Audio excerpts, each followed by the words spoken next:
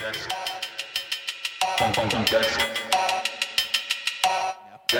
let me say something. Now we have more or less rule of law in the U.S. It's biased in application systematically, but it's the rule of law, right? I mean, you commit a crime, there's an authority you can call.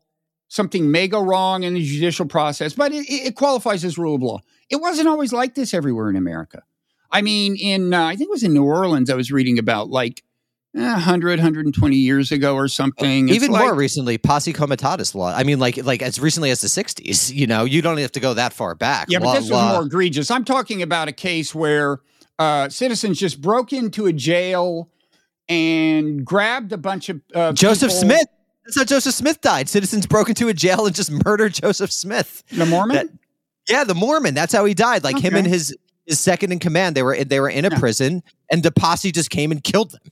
Yeah, sure, that happens. But my point is, this was then validated by the system. Like the New Orleans, what is it? Is it the Times-Picayune or what? New Orleans newspaper editorialized this is the way it should work. I think even the New York Times wrote about it in implicitly approving terms. They killed a bunch of Italian Americans, I think. Do you know the Mormon extermination order? That was validated by the system.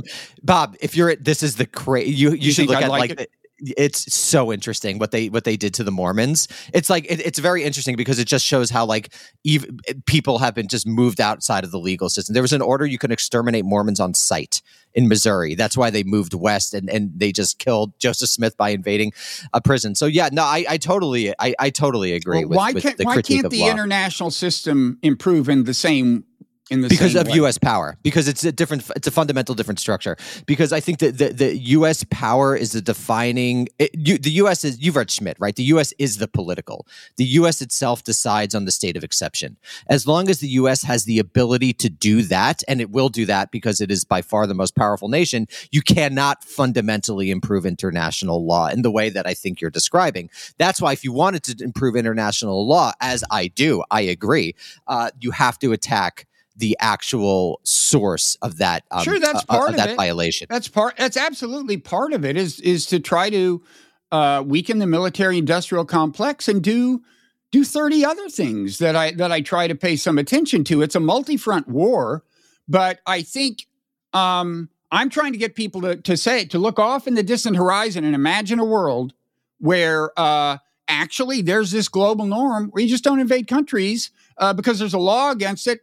And what I'm saying, the comparison with America is you can't just write laws and then you suddenly have the rule of law. There has to be a norm of compliance with law. And that has evolved in some parts of America. In some contexts, that has evolved.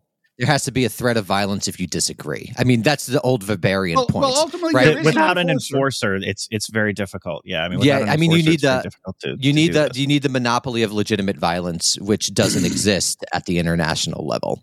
And if it does exist, it's the United States. It's the monopoly of illegitimate violence. Wait a second. That exists on paper in the UN Charter. In other words, the Security Council can authorize forces.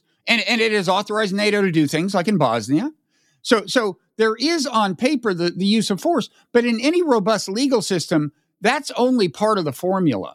There also is a norm of compliance. It isn't the case that every time you go around complying with the law and could gain through not complying, you're doing it because you actually think you'll get caught. No, of course.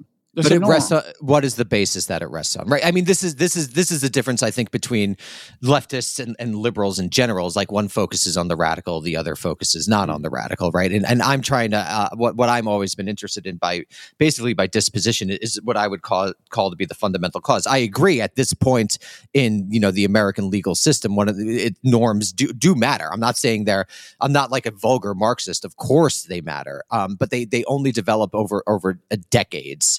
Of ability to enforce. And right now at international law, not only is there not an ability to enforce, you have powers that just ignore it constantly. No one in the global South believes in it.